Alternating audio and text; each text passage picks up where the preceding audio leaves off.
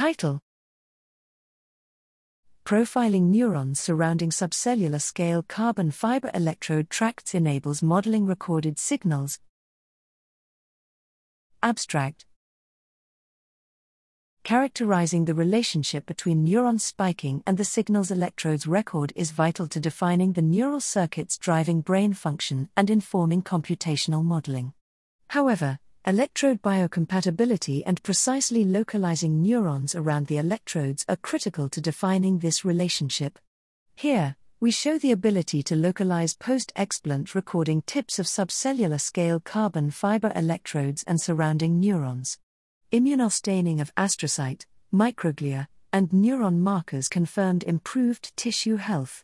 While neurons near implants were stretched, their number and distribution were similar to control, suggesting that these minimally invasive electrodes demonstrate the potential to sample naturalistic neural populations. This motivated prediction of the spikes produced by neurons nearest to the electrodes using a model fit with recorded electrophysiology.